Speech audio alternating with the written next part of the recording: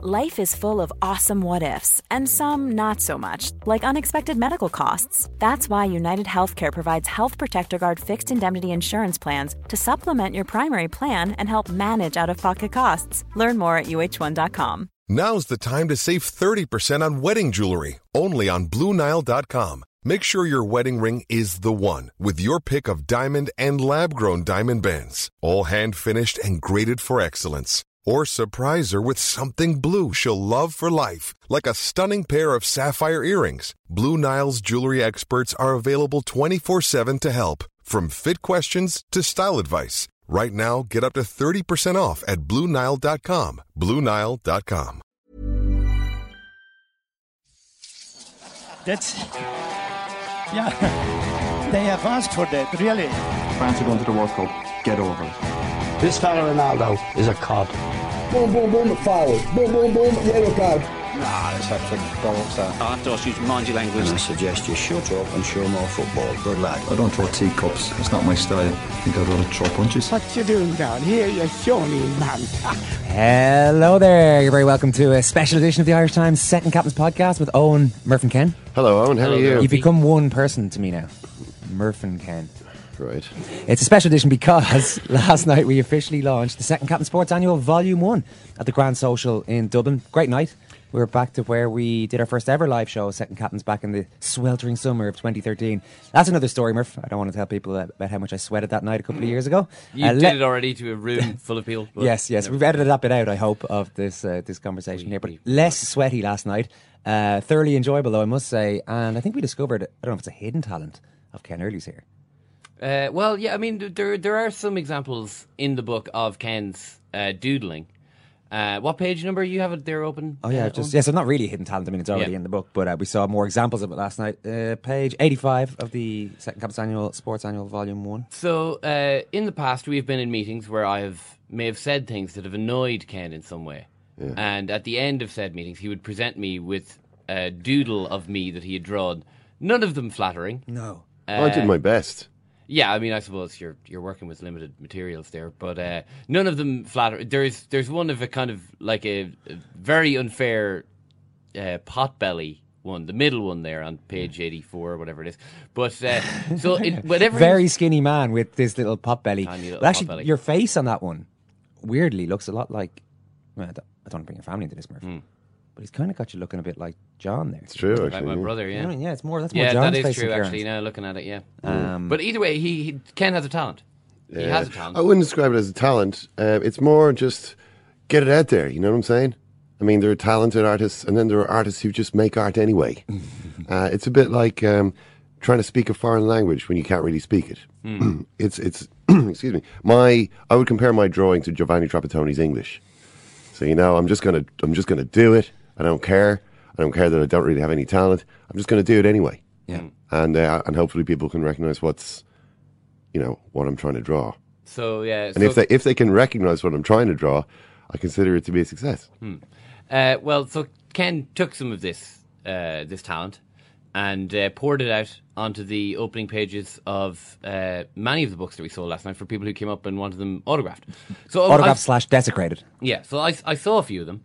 One of them was of kind of like a desert scene, a road, and then under it, we were somewhere around Barstow on the edge of the desert when the drugs began to take hold. That's what Ken wrote. Yeah, which was the first line of Fear and Loathing in Las Vegas. Yeah. And there was like a whole vast ream of script. Two of my aunties were there last night. They had a great time, Mary and Margaret. And hello, Mary and Margaret. Hello there. And I was talking to Margaret afterwards, and she said, I had a great time. I didn't really meet Ken. He just wrote in the book for about 5 minutes, and then he handed it back to me, and that was it. So God only knows what you wrote in my Auntie Margaret's Wish book. I could remember. Well, let's pick this up with Ken's last night at the Grand Social, with Ken talking about the latest travails of everybody's favourite former Irish underage international turned aspiring England senior international. Yeah, the sad story of Jack Grealish. I think we can see him here suffering the effects of having taken way too many selfies in his life. I think his lips are slightly empurpled by the sheer number of trout beds. He always does it in a selfie. I don't know if you've seen Grealish, but Pursed lips, yeah. he loves that. Like it's unbelievable. But unfortunately for him, he went out after Villa's 4-0 defeat to Everton, I think. Went boozing in Manchester. Okay, sometimes, when you're young, you do these things. Then went for an all-dayer the next day. At which point... Rollover is the big problem, really. At which point his new boss, Remy Gard, new boss, I mean, he's only been there a few days. It's kind of like, Jack, you're really not making this easy for me here. What really am I supposed to do? So he has been busted down now to train with the kids. I hadn't even seen the term banished in a long time, but that was the phrase being used by the journalist who broke the story for the Daily Telegraph, or at least his headline writer. Yeah. So poor Jack is back down with the youth team and has a lot to think about right now. Is he not just a victim at this stage of his own burgeoning reputation as a bit of a party animal? No, he's a victim of his own party animalness. And stupidity, in fairness. I mean, if a video is in existence of you partying in a nightclub, then automatically you've made a major blunder there. Yeah, they need to stop doing that. Okay, keeping with the light and breezy tone of a typical book launch, we're going to ask the question tonight: should there be a United Ireland football team? Have to get them rolling in the aisles? Not sure how we got into this one, but now that the two O'Neills have brought the two sides back to the top table of European football, why not combine the powers of both countries in the future and take the football world by storm? Ken, you've been working away in an all-time combined Irish team, North and South. Yeah, I have. I've been looking through history to try and find the very best Irish players, North and South, Northmen and Southmen. And here it is. In goal, it's actually quite a simple choice. It's Big Pat there, Owen. There was always, it was between him and Shea and the great Harry Gregg, really. But of course, Footballer of the Year here in 1976 sealed the deal. Right fullback, Dennis Irwin, Owen. At least a 7 out of 10, more often an 8, sometimes a 9. That's what you get from... He played less well in some games and better in others. Yeah, that's Irwin, all right. That's it. But never that badly. Much like the man right next to him in defence, which is Big Paul. So Big Pat and Big Paul, this is the best defender, I think, ever to come from Ireland north to south. Alongside him is where it got a bit more difficult. I mean, you've got guys like David O'Leary, Kevin Moran, Charlie Hurley, Big Mal Donaghy, Big Mick McCarthy, Jerry Taggart, of course, notwithstanding the airline incident. Chris, my nose is all over my face, Nickel, and Jackie Blanchflower. Who could forget Jackie Blanchflower? But I went actually in the end for Richard Dunn. I've always basically loved Richard Dunn, so he's going to be there. Left back, I mean, you've got Houghton, Staunton, and who could forget Wilbur Cush. Although his later career in the B Specials means maybe he wouldn't want to necessarily be part of this team. It had to be Johnny Carey. You got to think about dressing room balance there, all right, with the old B Specials. There's Jackie Carey, the second ever winner of Football of the Year after the Stanley Matthews. You've seen a lot of footage of him play over the years, I'm sure. He played for both. Parts of Jackie Carey's game were you a particular admirer of? From the tapes that you've watched, Ken? He played for both the Republic of Ireland and Northern Ireland before FIFA said, hang on a second, this is ridiculous. We can't have this nonsense going on. Seems like a rather strange situation there. So in midfield, probably the first name on the team sheet here is Roy Keane. Particularly menacing photograph of Keane, actually. Yeah, he looks like an absolute alien in that photograph, but he's not. American History X there, yeah. And he's probably a little bit annoyed there because he's just been told that he's not going to be the captain of this team. The captain, the armband, goes to the only man on this team to win Footballer of the Year twice. That is, of course, Danny Blanchflower, who talked a great game. The game is about glory. It's about doing things with style. This is the man who came up with that quote. He also told Eamon Andrews where to go, live on air. Eamon Andrews came up and said, "Oh, Danny Blanchflower, this is your life." Danny Blanchflower turned around and said, "I consider this show to be an invasion of privacy," and walked off. And that was it. And it was live, so I'm not quite sure what Eamon Andrews did. But is there a best of that they roll out in a situation like that? Or no, I think it was just down to stagecraft for the next 27 minutes. Next up is who is next up? Oh, it's George Best. A straightforward choice. 10 years today since George Best died, sadly, but he's unquestionably going to get in this team. And alongside him there is Liam Brady, adding a little bit of craft, vision, dribbling, passing, and so on. Next up, a couple of options here. There was Bertie Peacock, of course, the little ant of Celtic Park. Of course, yeah. The likes of Joe Bambrick. Head, heel, or toe, slip it to Joe. But I decided to go for Damien Duff. He was just my favourite player. So I'm afraid he's going to have to be in the team. And last of all, up front, okay, we've got an embarrassment of riches almost. Well, we've given it away a little bit there. I mean, I was going to mention. Thank you for that, Mark. There was the great Peter Doherty, of course, man marked on one occasion by Bill Shankly. He was a £10,000 transfer at the time, which was a huge amount of money in those days. Of course. But Bill Shankly marked him out of the game so comprehensively that a wag in the crowd was heard to shout, and this is a voice echoing from the 1930s, was heard to £10,000, more like 10,000 cigarette cards. This was the insult, and it was recorded, and I'm telling you about it now. But I've gone in the end for Big Norm. You might ask why I went for an injury-prone central midfielder who scored 9 international goals as the centre forward of this team. But actually, Big Norm was a centre forward to start out with before injuries robbed him of his pace. And he was a cultured footballing presence, a big man, of course, the youngest man to play in the World Cup. And big character in the dressing room as well, of course. We've got Bestie, we've got Duffer, breaking at speed. What we need is a big man with velvet touch and jagged elbows to provide that target up front. So Norman Whiteside is the last man on the team. Well, I did see a keen observer of football tactics there, Ken, shout out, no strikers. Almost in shock, somebody there in the middle. You have explained a little bit about Norman Whiteside there and where he fits in, but maybe give us your rundown here. How modern strategy are we looking at? I mean, this is how obviously Pat Jennings is going to go in goal. Nothing too revolutionary there. Back four is I'm going to play a flat back four because obviously Carey and Irwin have license to get forward. Central defenders are going to be in that central defensive area. So your manager is going to deal in cliches like most managers do. I like it. Screening them there, just sitting in front of the defence is Blanche Flower, and then we've got box to box Roy Keane, Brady. More the passer in that midfield, more the controller, and then our front three. You want to get outnumbered in midfield, of course, Ken. Yeah. Our front three. I've gone with the right foot. I'm going with the left footer on the left and the right footer on the right. But it's the left footer behind them and the right footer in behind. You see, so there's scope there for people to run across each other, if you know what I mean. And then up front there's Big Norm. He's all alone up there, but I think he's got the strength to. You won't really notice that. There's a rather notable omission in central midfield there, I would have thought. Anyone? Giles again. Giles. The crowd are screaming for him. Well, this is the tough. Crowd are whispering in a very polite manner, for Giles. as though we're in watching a snooker tournament.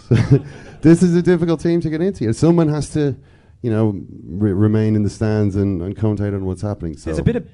You've known something about this team, haven't you? I was about to say it. There's quite a few. It seems like you'd have a pretty good party with these guys. This team is a team. We've got Bestie, Norman Whiteside, and Paul McGrath. Kind of management. You don't care what they do as long as they do the good, do the business. I would trust this team. I would trust this team to deliver. It could maybe they will enjoy their victories. And what's wrong with that? And there'll be plenty of victories to enjoy. It's time to, find out why football is the one sport in Ireland that has 2 separate national teams. Cormac Moore has just written a book on the subject called The Irish Soccer Split. And let's bring out 2 men also who were here for us that very first night in the Grand Social back in 2013. They're here again tonight. Our favourite ever contributors to the show. Well, I suppose it's Shane Horgan, but he's over in London. And Derval O'Rourke is amazing. She just had a kid. US make Murph it as well, of course. Yeah, we tried to get him over. It didn't quite work out. But anyway. Yeah. Well, anyway, forget about those guys. Give it a please for our 2 favourites, Richie Sadler and Oisin McConville.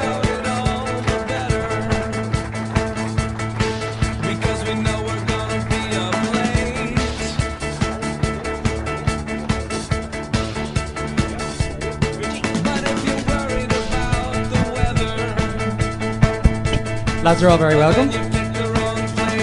Richie, I might as well, just before we go on with this topic of conversation, ask you for your own reaction to Ken Early's all-time combined Irish 11. Well, when I first saw it, I did notice the absence of John Giles, and I thought Giles has got to be in it, but then I realised I've never actually seen John Giles play. So I'd be talking absolute shite if I was to plumb for him. There's a bit of him on YouTube. You can see 10 minutes or so of Giles on YouTube. Tormenting Southampton in exactly the way he criticises players for what does Robbie Keane have to do to get in your team? 67 goals. Just didn't fit with the style of the team, I just didn't know if he offers the physical presence in the lone striker role that I was looking for. I mean, I would have him there alongside Joe Bambrick on the bench. So, Keane's got to be in it. It's a style of team that hates scoring goals, apparently, and it just doesn't quite suit. Listen, Oisin, are you glad that Northern Ireland qualified for the Euros? I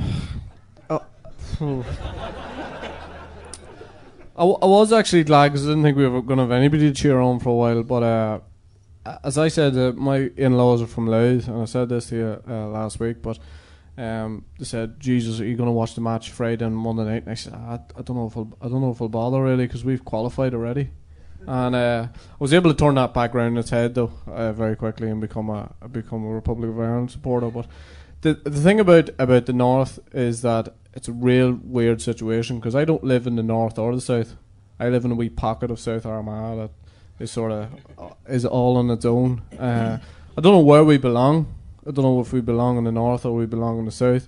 If you go into a shop and Cross, you're able to pay with sterling or euro, or any sort of currency really. But I suppose the thing is that things have got a lot better up there. There will be a lot more sympathy towards the North and the guys who would have played with it, who would have played, like you mentioned, Jerry Taggart, Neil Lennon, boys like that who've all come through playing Gaelic football. I would never have dreamt of going to Ravenhill to watch a rugby game 10, 15 years ago, but I actually would now.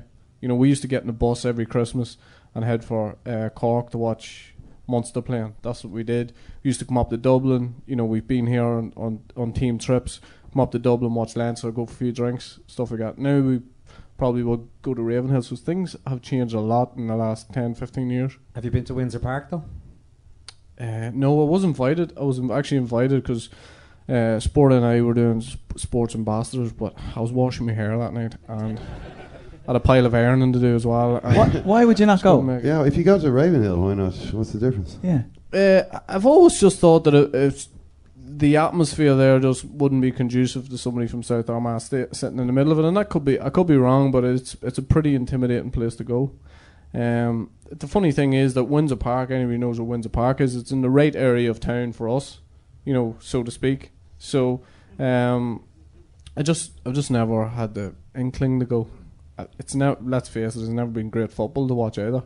You know what I mean? I'd rather go and watch a bit of rugby. When you were a young lad, though, I mean, there were the teams of the 80s. They were getting to World Cups. Have you become in any way more or less connected over the years to the Northern Irish soccer team? Yeah, I would say so, because I got to know a few of the lads, you know, down through the years. Got to know Gillespie and Healy and boys like that, and I suppose softened to them because they're all really good lads. Like, you know, you think the thing with the political end of things is you think you're dealing with aliens from one end. I think they thought the same of me. You know, they couldn't believe when they met me I didn't smell of diesel and all that sort of thing. But I have a funny story about that. Have we got time? Oh yeah. Well, I think it's funny anyway. Well, it's the only story I have, so we'll tell it, right? Well, we'll cut it out of the podcast part of it. It wouldn't be the first thing you cut out, but my wife's from Louth, which is she's from Dundalk. It's literally 8 miles from where I am. She moved into the area. One of the things, you know, there's a few rules and regulations that probably you don't adhere to in Dundalk that you do have to in Crossmaglen. One of the things I said to her whenever she moved, I said, don't use the petrol station across the road because there's washed diesel there. So that was alright. Never thought any more about it. 6 months later, we're sitting around the in-laws for Christmas dinner.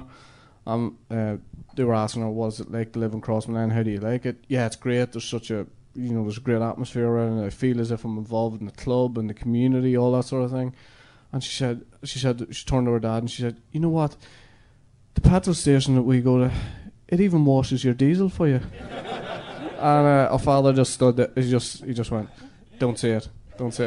So we never actually put her right on that.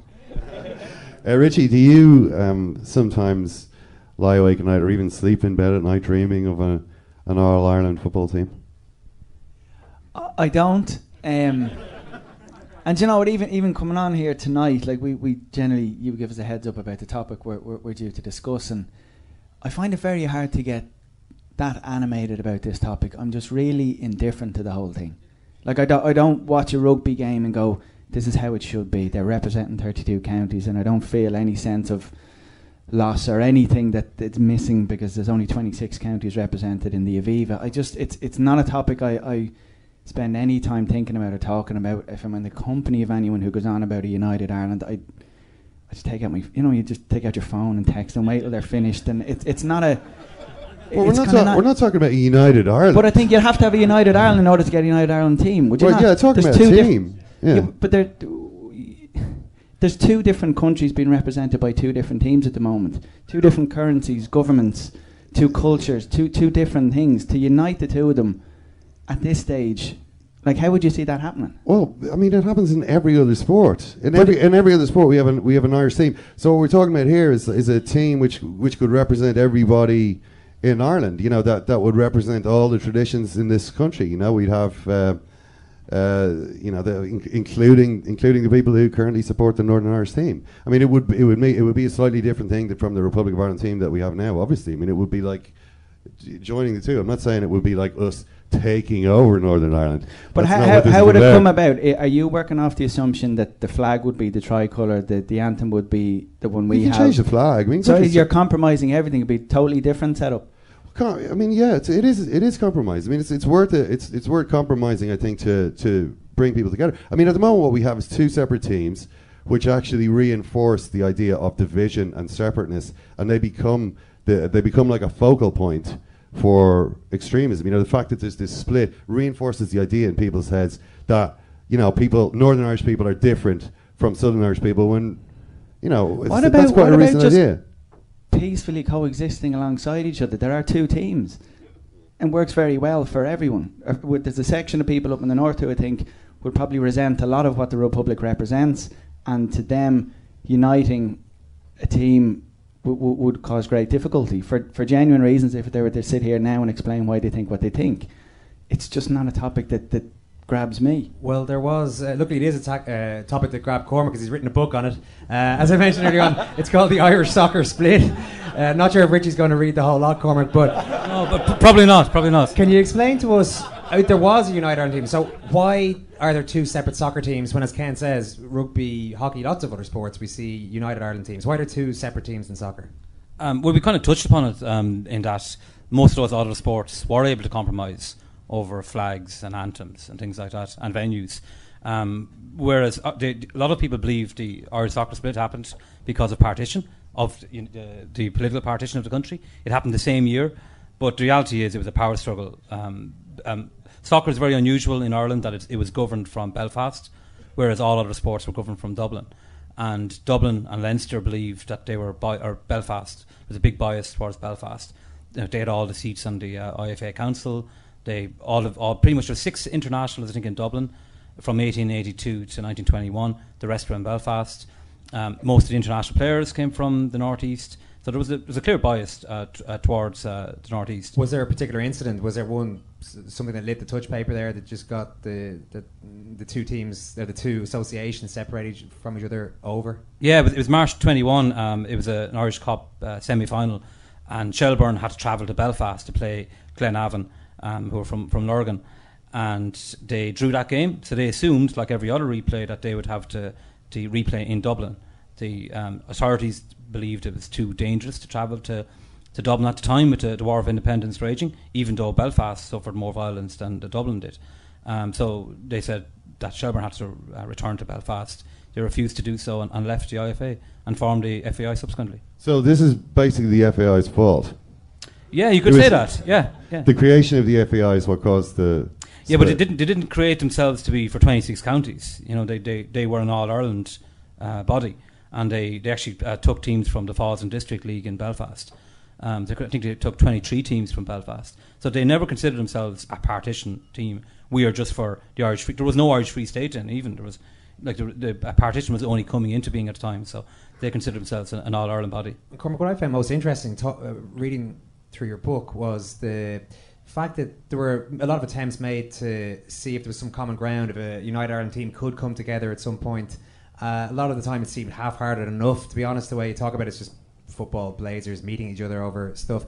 But in and around the 70s, when the troubles were really getting bad, it seemed like that's when actually they got reasonably close.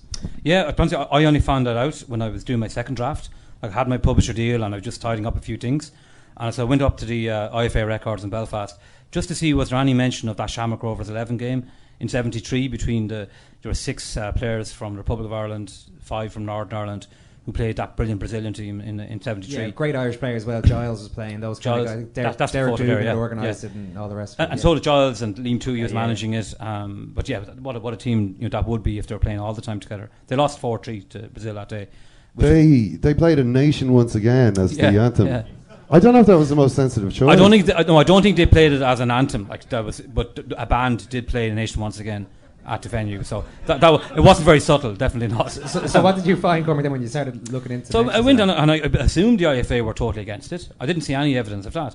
But what I did see was that there were a number of attempts made by the FAI to meet up with the IFA to see could they have one international team, and the IFA unanimously agreed to have talks with them. The day went on from 73 to 1980. Like Harry Cavan, he was the president of the IFA at the time. He was vice president of FIFA, so a very powerful man in world football. He himself, who was seen as the biggest enemy of a United Ireland team, he said it was nonsensical having 2 football teams in a small island. But he did add a caveat: you're living in Cloud Cuckoo land if you think we're going to win the World Cup with two amalgamated together. So there were genuine attempts. I don't think there was ever a case where the 2 associations were ever going to amalgamate to one association.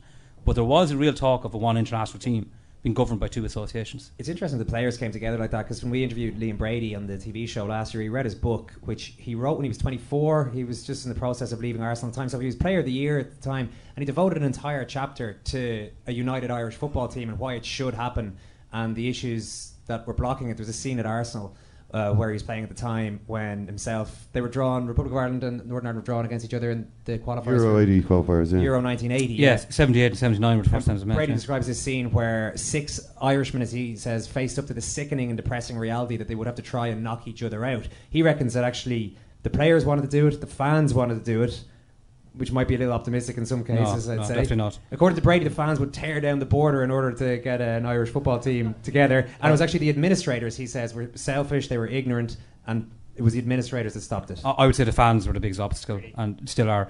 Actually, John Giles, he launched my book with Eamon Dunphy in September, and Giles said, look, all of them, take Arsenal for example in the 70s, there were 3 players from the Republic of Ireland and 3 players from Northern Ireland playing that same team, and they all would have played together in an international team. George Best was always calling for an All-Ireland team, so the players definitely were in favour of it by and large. The administrators, I think the IFA definitely had struggles, but I think it was led by the fans. The fans, definitely up in the north of Ireland, did not want United Ireland. And I think we look at the Linfield-Dundalk game in 79, that really highlighted the big differences between the different set of fans.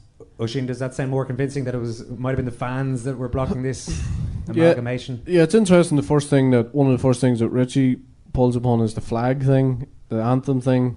I mean, first of all, we should be able to see, is there a hunger for it? If there is a hunger for it between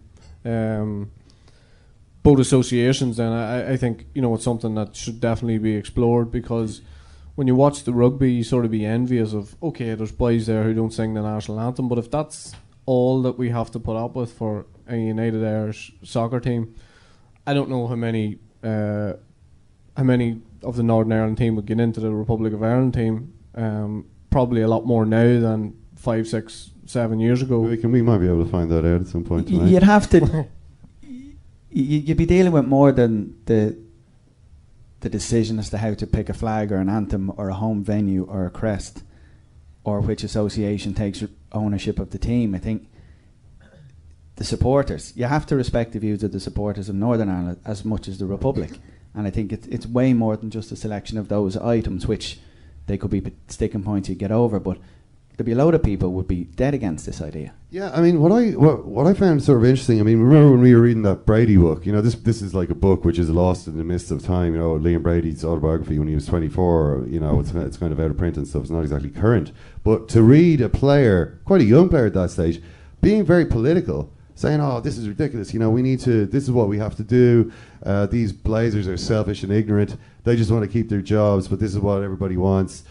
I just was thinking, nobody talks like this now. No, but there isn't a single footballer now who would dare to express his opinion as openly as that. James McLean surely does, no? Yeah, there is one single he's the only one, yeah. Although it's not as constructive. I mean, with James McLean, he was going to come up. Like, he is... I mean, I wonder what you think of the way that he sort of articulates. Well, his I think views. I think the big thing about that, Ken, is that I think that the Republic of Ireland players would feel a lot more comfortable talking about this. You asking a Northern Ireland player. I mean, Owen, we touched on it with Keith Gillespie last week, and he absolutely run from it. You know, he wanted to run and hide from it, and I can understand just explain that. scenario. We were doing an event with Uishin and Keith Gillespie last week, and Uishin threw that hot potato at Keith. Why couldn't we all just go together to the Euros? Yeah, we should all go together. Keith Gillespie just sat there, frozen in fear and silence.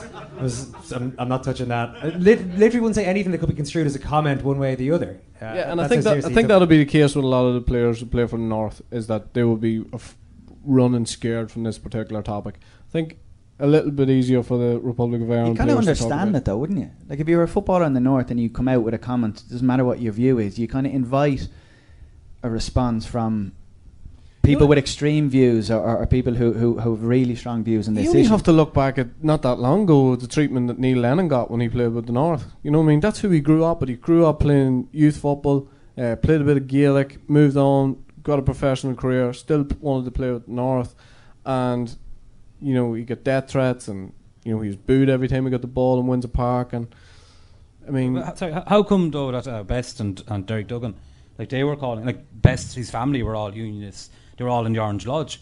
Like how was he so vocal about having an Ireland team? Well, Derek Duggan, why was that wide in when this is during the height of the Troubles, which was way more violent back then? Because 25 years later, people's attitudes had changed because he'd had the Troubles going on for that length of time. I mean, I think that's probably the big difference. You know, I mean, whatever the situation was in 1970, obviously it wasn't great, but. Yeah. The problem is, after 25 years, everything kind of hardens and people's attitudes become, you know, you kind of get this generational thing happening then. So someone like Lennon at that stage, I mean, I think that's why it weirdly seems more bitter after officially the peace has kind of been signed, but like these sort of attitudes hang on. And I think it's because you had so much violence for so long. It could be, yeah. I'm actually trying out. I don't know myself the answer because it is very weird. I find that there's less talk of this now than there was during the Troubles. Is that not just more about the fact that footballers don't say anything now, though? Could be. Back in the 1970s, you could get a journalist like Hunter Davies spending an entire season with Tottenham Hotspur, and every player telling him their innermost fears and their personal lives, all this kind of stuff. Yeah. So footballers in general just don't talk anymore, as opposed to it being specific to this. That's certainly true. I mean, they do say a lot less for good reason in many cases, but it's also possible that the players don't have a strong view in this. This is like largely a political issue. It's you can put forward the sporting argument, which is straightforward. You say, well, if the pool the pool that you get to pick players from is made bigger, you assume you'll get a better team from it. So that's straightforward enough. But it's essentially a political issue, and it's very possible that a lot of fellas, the age group of these lads, aren't actually that interested in this issue at all. Oisin, what do you think? Yeah, I agree that it mightn't be a forceful opinion, but surely they have some sort of opinion on it, and I think it should be. Like if I was a journalist right now, I'd throw it in. I'd throw it in and I'd see what happened, because the big thing about both teams going, it makes it sort of more relevant now than it has been in quite a while. Because let's face it, does it make it more relevant though? If because both teams at the moment will see themselves as successful. So the need to change. It's not like there's a pressing urge to do this, to capitalise on the golden generation that's been in both countries. We're not talking about this is the best crop of Republic players and the best crop of Northern, and we're sitting here fantasising about, Jesus, the achievements of these lads, if we clubbed them together, could be way more than we've ever done separately. That's not the case. Sorry, Cormac, you want to come in there? Yeah. I actually think, and even though it was a great success by both Irish teams getting to the Euros, like it is a bit of a misnomer though. It's like, how many teams are in UEFA? Is it 53? So 24 invited to this party. So that's pretty much half the countries are. The real litmus test on how strong Northern Republic of Ireland are will be the World Cup. And I can't see us qualifying for decades to come, to be honest, unless there's a huge difference of talent. I think we'll have to, if we want to qualify for a World Cup, we're going to have to pool our resources. And I think as well that, okay, we're sort of on the crest of a wave and that both teams will qualify, but that soon changes a lot whenever you actually get the performances. If you don't qualify for the latter stages of competition, those views change very, very quickly. You should know this. You're a pundit. Yeah. Well, it is true that the more successful the teams are, the less this subject comes up, and usually when they're doing badly, that's when it kind of comes up. But the success on the field is an irrelevant thing, really. It's more about what it can do for both countries. You know, I think if there was political will or political pressure from both sides, you know, to get this two associations, get lads, get in a room, make this happen. There's a greater good here. Well, the one trump card we have is John Delaney, who said he wants this, so maybe he could be the one to step away from his job and allow the IFA guy to would expect him to step aside for the greater good. He has said this ambition is, but the point about it is that it's like Oisin was saying, you know. We go up to Belfast, you know, we play home matches in Belfast, we play home matches in Dublin. They get to realise we don't all smell of diesel. You know what I mean? And that you get that on both sides. You get a kind of a common sort of interest to. I mean, I'm not saying it's going to be like it's going to solve all the problems, but it does give, rather than having two separate focuses, both of which are increasingly thinking of themselves as different from each other, you have one team which everybody can support. Yeah, but even in Northern Ireland, it's it's complicated enough there in the sense that, for example, the day Ireland played Germany and Northern Ireland playing Greece, there was a tweet from the BBC's Mark Simpson, I don't know if anyone saw this at the time, saying that DUP had passed a motion wishing Northern Ireland well, then Sinn Féin passed a motion wishing the Republic well, only after the Unionists got to add Scotland to the motion. And that tweet arrived at 3:04 a.m. the night before the games. There's a bit of a barn burner meeting. And this is going on. There's an argument this week. If the SDLP want a joint reception for the two teams in Belfast City Hall, Unionists are saying, well, okay, if we have Wales over, if we have England over. So it's kind of hard to see how you resolve all that. Yeah, you just have to know the political situation. You just have to watch what do you call that boy's show? Nolan. The Nolan show on a Wednesday night. I mean, if you want to see hatred and politics at its absolute worst, just watch that show for an hour or whatever it is. It's absolutely mind-boggling. And imagine the power of a United Ireland team thrown into that mix and forgetting them, putting all that stuff behind you, because there is going to be a generation on. Remember, okay, it's going to be a bit down the road, but there's going to be a generation come along. They don't give a shit what happened in the past. Honestly, people have too much going on in their lives now. It's happening in the north all the time. I see it all. You know, if you go to Ravenhill and watch a game on a Friday night, I'm telling you, it's a great place to be. There's such a good people are mixing together, and I know, like, what is 2015? I'm talking about people are able to mix together at a sporting event. Fucking crazy, like, you know, isn't it? And yet, there's Johnny Watterson had a story this week in the Irish Times. His column was headlined "Will Sectarianism Follow the Fans to France?" He essentially made the point that it would be best, really, for both sets of fans if they happened to be drawn in cities that were maybe a few hundred kilometres apart, just in case there were any issues between them. Was that a viable concern? Yeah, he was making the point that there could potentially be trouble if they were based in the same area. Essentially, well, he said it would be. He didn't quite say there could be trouble, but that's what he was getting at. And Johnny Watterson isn't the one to rabble rouse. Saying it'd be best if they were on opposite sides of the country. If we want to show our best side over there. Would you agree? You'd have more knowledge of the behaviour of the people up in the north, but I assume there would be legitimate concerns there. There would be some aspect of the support, possibly. I'd actually love to see them beside each other. I'd love to see them in towns beside each other, and let's see how it goes. You don't expect any issues, though? What? Would you expect any? There'll be fucking mindless idiots. There's mindless idiots from every supporters, you know. So there will be issues with a certain small minority, but I'd love to see the two of them thrown together and just have one massive big party instead of a big party. The IFA had a bad image in terms of how it treated Catholics for particularly the 80s, 90s and going on 2000s. And justified, to be honest, in my opinion, in a lot of cases, because they always seem to side with the Protestant-leaning clubs like Linfield against Donegal, Celtic or whatever other teams. But they have really cleaned up their act in the 2000s since the Good Friday Agreement. Like, there is a big Billy Boy section in Windsor Park, and now that the IFA have a Football for All campaign, where they drown out any Billy Boy chants, they get big loudspeakers. So I do think they are, and Michael O'Neill is a Catholic, obviously, he's manager, so there is efforts to clean it up. I think most Northern Ireland fans just want to watch a game of football. There is definitely a security concern because there would be people going to start a fight, but I don't think it would be as big a concern as a lot of other teams. Michael O'Neill had a great quote. He's interviewed lately, and he brought it up. He said, look, a lot of people have been saying I was appointed the manager because I'm Catholic. Said I'm not here to say mass. I'm here to pick a team, which is a great comment. And it kind of gets to the nub of it. But are those efforts bearing fruit? Do you think in recent years, Oisin? You say they are in rugby. You say Ravenhill seems to be fine, but that going to an international at Windsor Park still would feel a little bit different for you. Well, it does feel a little bit different, but it's something I will do now. And I think the appointment of Michael O'Neill. Okay, if it wasn't just because he's a Catholic, it certainly has worked in their favour big time, because I think there's a real softening, as I've already said, but also the way Michael O'Neill has conducted himself, the way he carries himself, and the way he sort of separates himself from all of that division. And I think that is that's the biggest thing that he's brought. Well, obviously he's qualified them for the Euros, but apart from that, that's the biggest thing he's brought, because he's brought a lot more Catholics back to Windsor Park, and I think that can only be a good thing. And they've responded in kind. Team has responded in kind. And there's much more, as I say, there's much more support from the Catholic end of things. There's Catholics in the north who are staunch Northern Ireland fans, absolutely staunch Northern Ireland fans, and they'll go everywhere to see them. So that's what I'm saying. I'd love to see the two countries side by side in France. You'd love to see it, Richie?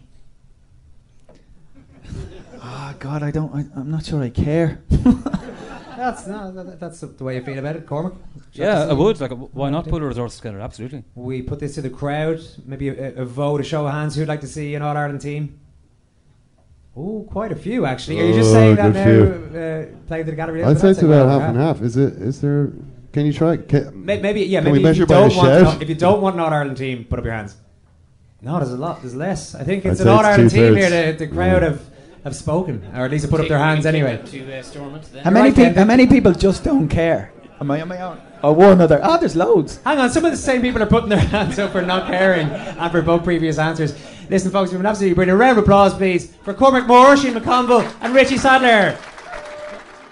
If you don't get this out at Motherwell, you're away, mate. Your bags in your desk, boom. Your bags in your desk, boom.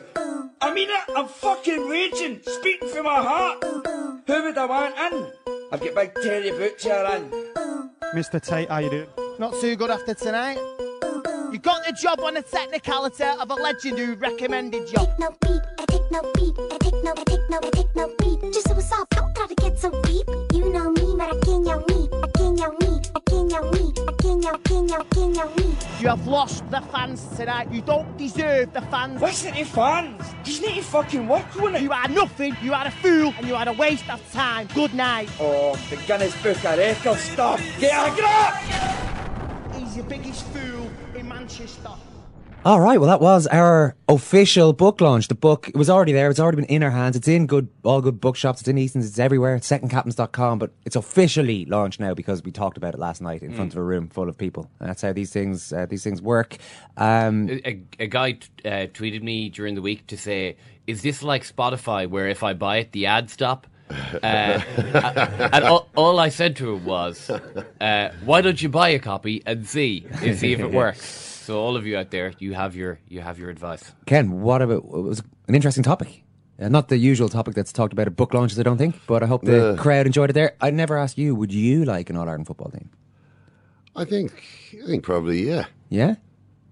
Yeah. You don't sound totally... It sounds like you're thinking about this one on the spot, Ken. Well, I mean... You're not like Richie, who couldn't care less. Psychologist.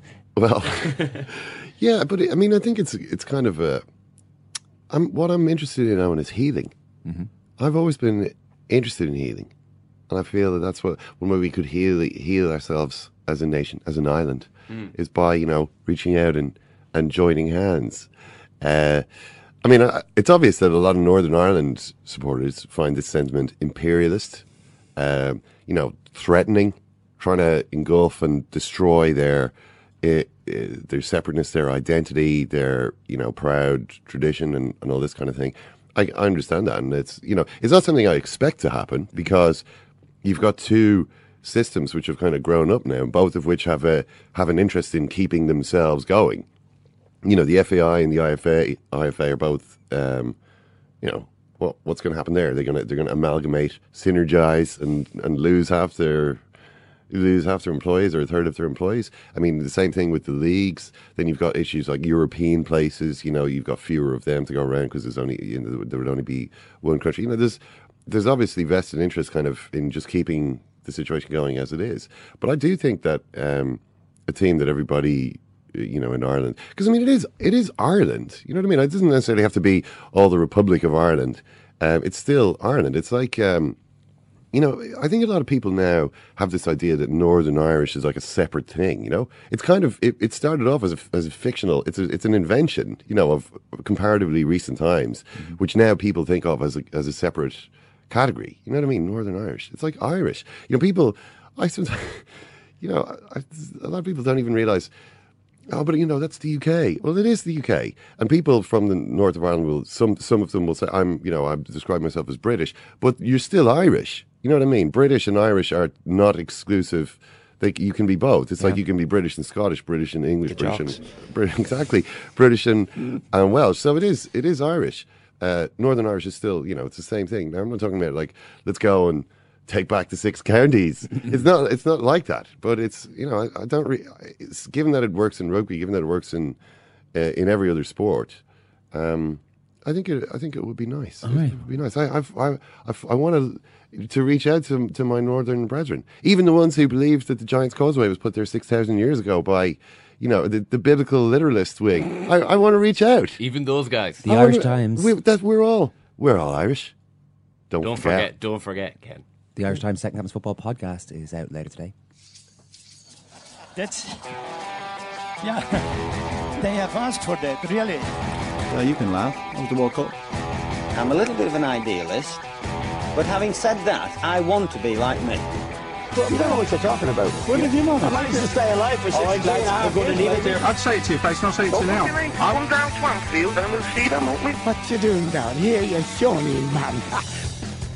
Well, Owen, we are going to talk about the Champions League. A bit of the Champions League this week. Some amazing football again from Barcelona. Not so amazing football from Manchester United. No. And some very grumpy former Manchester United players who are having all sorts of pops at Louis van Gaal and his players. And so we'll cover all that. Great stuff. That's it from this show. Thanks very much for listening. Thanks to everyone who made the book launch happen last night as well. We had a very successful, very enjoyable night. Thank you very much, Ken and Murph. Thank you, Owen. Thank you, Owen. Thanks for listening, and we'll talk to you soon.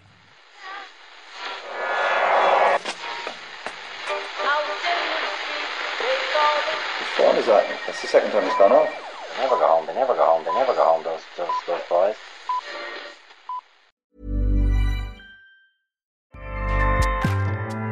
Acast powers the world's best podcasts. Here's a show that we recommend.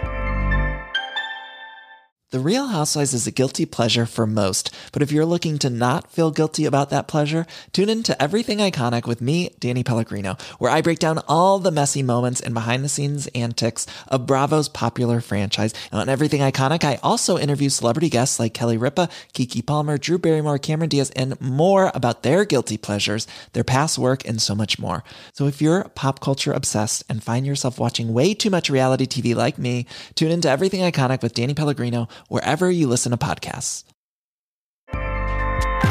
Acast helps creators launch, grow, and monetize their podcasts everywhere. Acast.com.